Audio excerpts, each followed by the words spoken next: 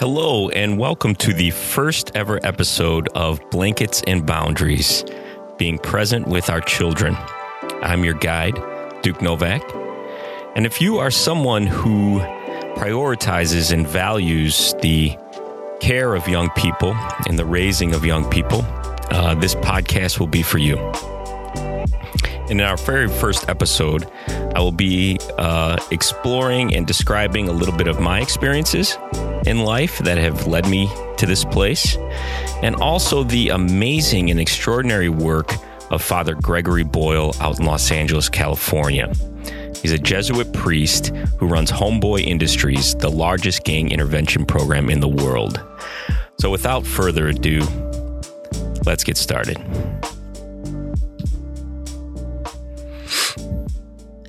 I wanted to begin by explaining some of my own life experiences that have brought me here to this work of working with young people. It began in Seattle. I was an actor. I went to undergraduate school for theater. And in between theater jobs, I started to work with young children at different children's theaters. I worked with kids as young as 3, using, drama in theater as a way to educate. I also worked with kids in the high school, so teenagers, and I also did a stint at a college. One of the highlights in Seattle is I got the opportunity to work at a juvenile detention center and worked with these young ladies who were pretty much on lockdown. And we created a play together and performed that. Then I moved down to Los Angeles, where I taught physical education to kids of the rich and famous. So this was a whole different environment. And that was ages K through 6. And then from there, I decided to get my Montessori certificate. So I moved to St. Louis. And I'm certified Montessori to teach 3 to 6 year olds. And I did that for a couple years.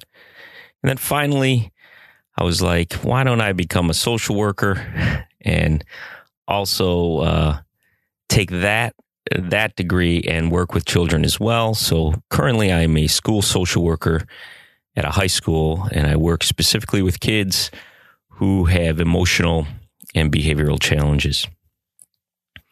But there's one experience I want to focus on that I had in my early 30s. And that is when my life all of a sudden turned upside down. And pretty much lost my bearings and literally lost everything. I lost my job. I lost my partner. I moved. I lost everything, including my mind. It was as if the earth had split open and I had fallen down into it. My body was filled with anxiety. All my hope was drained out of my pores. And I was left in this void of hopelessness. Some would call it a nervous breakdown, psychotic break, whatever you want to call it, dark night of the soul. This is what I was experiencing. It was basically hell on earth. Everything that I held true was now false. All my defenses were of no help. Scariest, most frightening time in my life.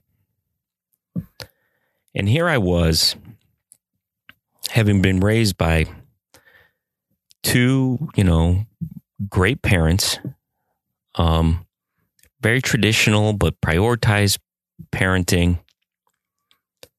So how was this happening? In terms of education, very successful educational career, had talents in the theater, athletic ability, but yet here I was in my early 30s with nothing. Even recollecting this time brings up, kind of some uncomfortable feelings. There were even times during this episode that I wanted to end my life. So it was pretty bad, pretty horrible place to be. So how could this be if I was raised and had a, seemingly normal, traditional childhood? And I was lucky enough to find a therapist who I still talk to this day that helped guide me through this dark place. And to be honest, he helped me through it. He guided me through it. And it's still, it's like a lifelong practice to rebuild who I am and what I am. So this podcast series is pretty much dedicated to him, and his name is Dr. Jeffrey Hutter. So thank you, Jeffrey, as always. And that experience really propelled me into this line of work.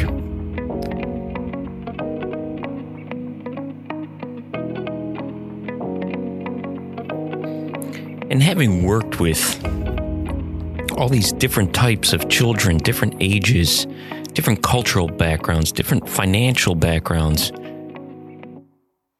really, I was looking for like a through line. They all still seem like kids to me. And what was it that these kids were needing? What were these kids asking for? And that's where this title comes from, Blankets and Boundaries. And this idea of authentic compassion. Kristin Neff, PhD, writes a lot and does a lot of research on self-compassion. And when she mentions this idea to the media or to other people, she says she gets a response like, oh boy, we're going to have a nation of sissies now. As if compassion were this weak word or this idea of being a sissy or a wimp. I was nicknamed Duke after the legendary cowboy actor John Wayne. That's what I was raised to be, is a man who is strong and stoic, and not to put my hands over my heart or to feel. That was strong. And to be compassionate was weak. But as Kristin Neff explains, that couldn't be farther from the truth. Compassion has this very strong and powerful meaning to it. Look at some of our, famous leaders, Mandela, Gandhi, Martin Luther King, Mother Teresa. She explains that compassion sometimes is a very powerful and strong no. That is wrong. So the title of this podcast is Blankets and Boundaries. It takes both. I felt like these kids were reaching out for both sides of the yin and the yang. And not just this back and forth from offering kids these emotional blankets and zero boundaries, or offering these kids these strict boundaries, like I was explaining about my childhood, but a lack of emotional blankets. So hence the title, Blankets and Boundaries. And that will be our exploration, is how to include the whole picture when raising and caring for our kids. Authentic compassion that includes both, that is powerful, strong, and sensitive.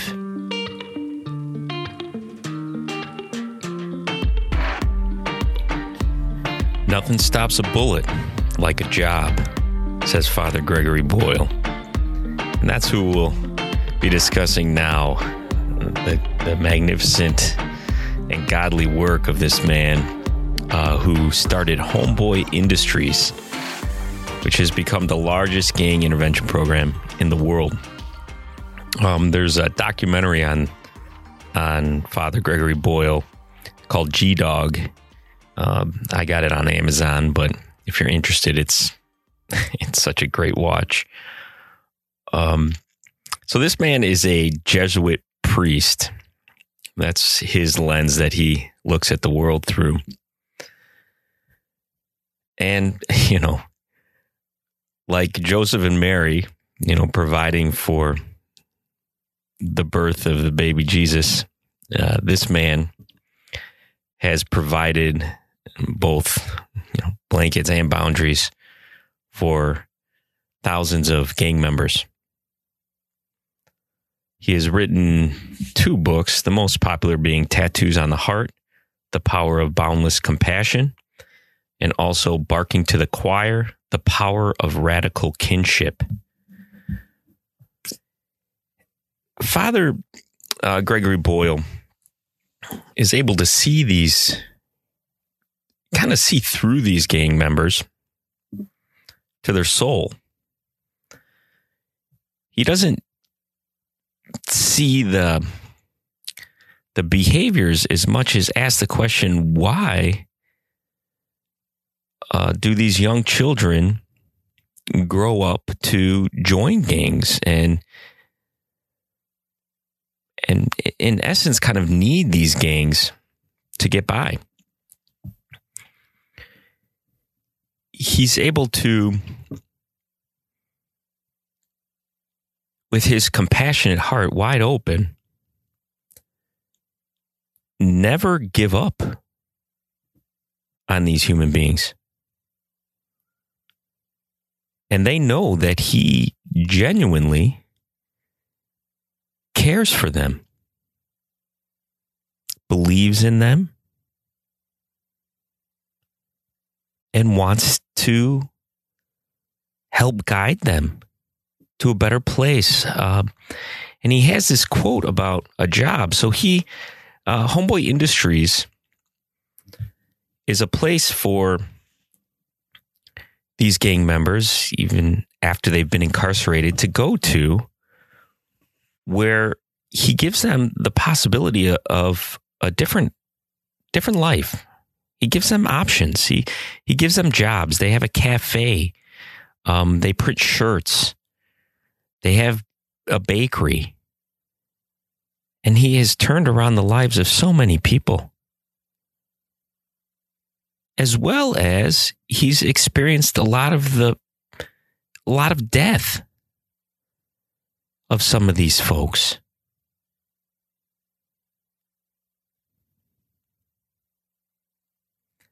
It reminds me of the starfish story, where there's, hundreds of starfish on the beach, and they're dying, and this man is trying to throw them back into the water to save them. But there's so many starfish on the beach that, he's just making a little dent in helping these few starfish. And someone walks up to him and says, why are you doing that? It's not going to make a difference. And the man replies, well, it's going to make a difference to that one starfish. And that's what Father Gregory Boyle,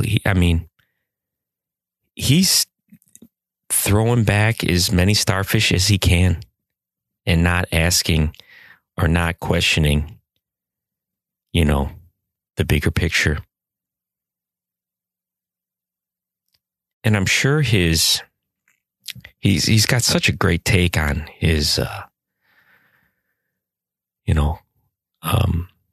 Christian Jesuit training. He feels people are yearning for this authentic interpretation of Jesus's work that is about inclusion and compassion and care.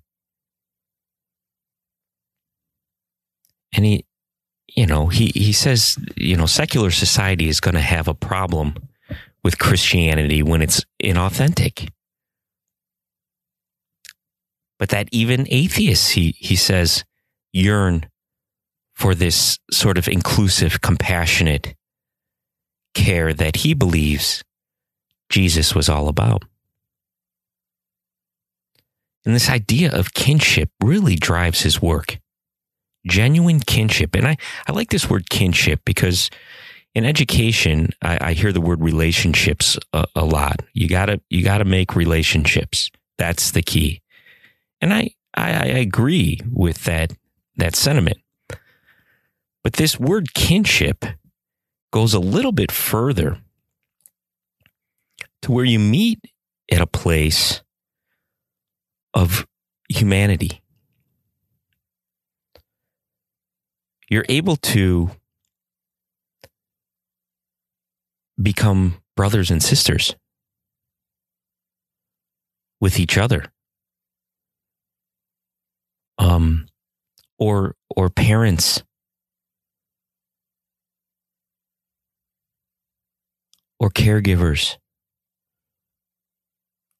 Father Gregory Boyle doesn't have any children of his own, to my knowledge. But what a parent he has been to all these young people.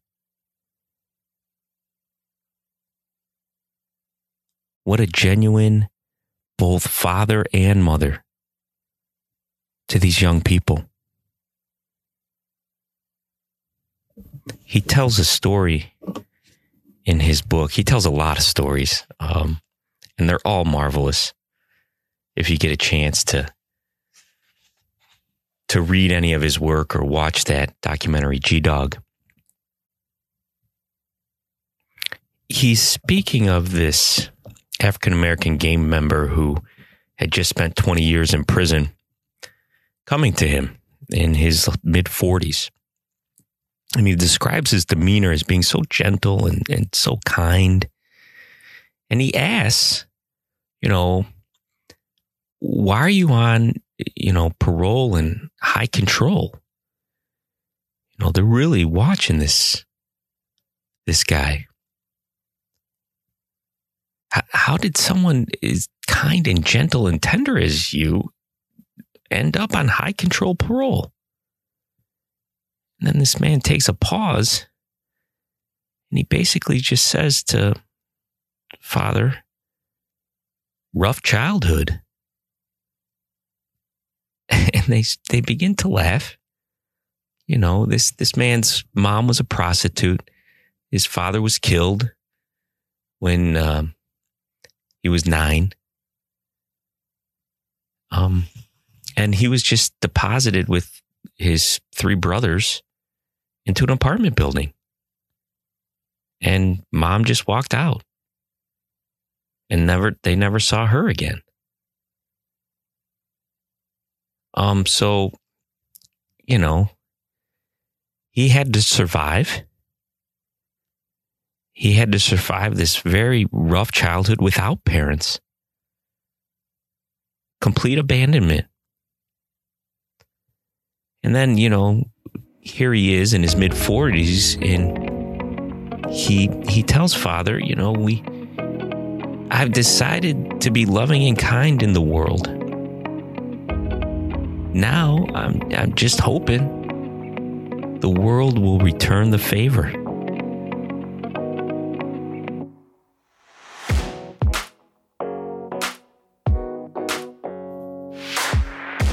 If you get a chance, read some of his work. He is a model of providing blankets and boundaries to some of the folks in our society, some of the human beings in our society that have had it so rough as children, have had to raise themselves basically, have joined gangs, not because that's their lifelong ambition, but almost out of necessity. And he offers them a job, a different option. He offers them love. Love that breaches the outward and embraces the inward soul of these human beings. He offers them boundaries. These jobs, if they're not, on time or doing them well, they lose their job. If they, decide not to do the program the way the program is set up with the structure of these jobs and work, they don't, they aren't allowed back. And those are the limits and boundaries that also aid these folks and know that the compassion is real and authentic. Without boundaries, the blankets become sentimental. They can become enabling and sappy. So this man, and it's a great man to start our podcast off with because he exemplifies this idea of true compassion, providing both blankets and boundaries. And blankets can also be referred to as those necessary resources that children need and people need. So not only are they emotional blankets, but it's also about the job and the money, the food to put on the table, the shelter, the clothes. Blankets also means that as well. So it's that full spectrum of what we need to provide our kids. Resources, emotional support, and boundaries to feel secure.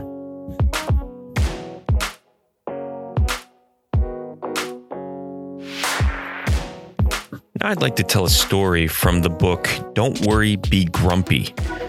Inspiring Stories for Making the Most of Each Moment by Ajahn Brahm. And the title of this story is What We Really Want. So the abbot woke up one early morning. Nothing unusual in that. But he was awakened by the sound of something moving in the nearby shrine room. That was unusual because most of the monks would normally be practicing their morning chanting.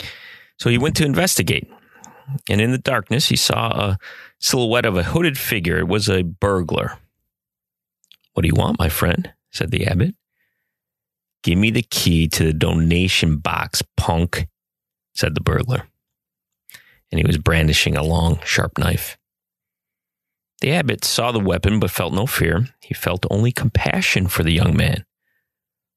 "Certainly," said the abbot, handing over the key. And the thief frantically emptied the box of cash. The abbot noticed the robber's jacket was torn, his face pale and gaunt. "When was the last time you have eaten, dear boy?" "Shut up," barked the burglar. You'll find some food in the cupboard next to the donation box. Help yourself." The thief paused a moment in confusion. He was taken aback by the abbot's consideration for his welfare. Still pointing the knife at the monk just in case, he hurriedly filled his pockets with cash from the donation box and food from the cupboard. "And don't call the cops either, or else," he shouted. "Why should I call the police?" answered the abbot calmly. "Those donations are to help poor people like you, and I have freely given you the food. You have stolen nothing. Go in peace. The next day, the abbot explained what had happened to his fellow monks. They were all very proud of their abbot. And a few days later, the abbot read in the newspaper that the burglar had been caught robbing another house. And this time he was sentenced to 10 years in jail. And just about 10 years later, the same abbot was woken up early in the morning by the sound of someone in the shrine room. And he got up to investigate.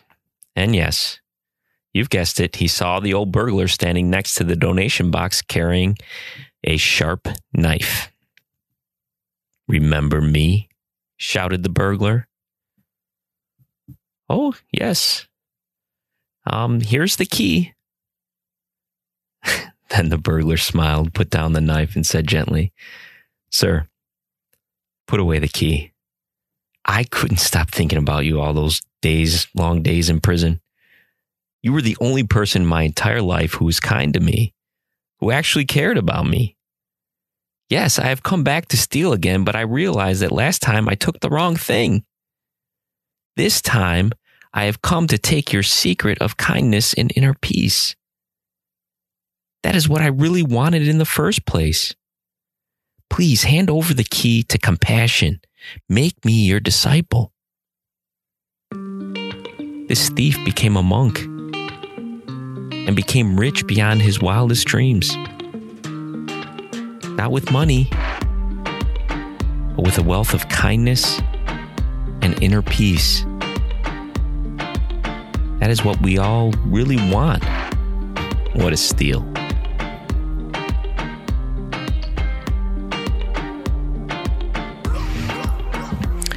Now, to finish off this podcast, I'm going to answer a question from someone who is a parent and asked me, how do you be present with your children? That's a great question because it's such an essential aspect of being a caregiver for anyone, really. How do we be present with those that we love? Thich Nhat Hanh says it's the greatest gift we can give is our presence with somebody else. You know, I like to, there are meditation techniques out there, mindfulness techniques that you can start practicing, but really it's a deep listening. It's being able to listen to your children while setting aside all your own anxieties, all your own desires, all your own distractions, and listen with your fullness, with your heart wide open, with your mind open, and just listen. And that is when you can provide. If you're truly listening, then you know what to provide in what moment, whether it be a blanket or a boundary. So thank you for listening today to our first ever podcast in this series. And the next episode, there'll be a special guest, and the focus will be on the work of another famous person who started a television show named Mr. Rogers. See you next time.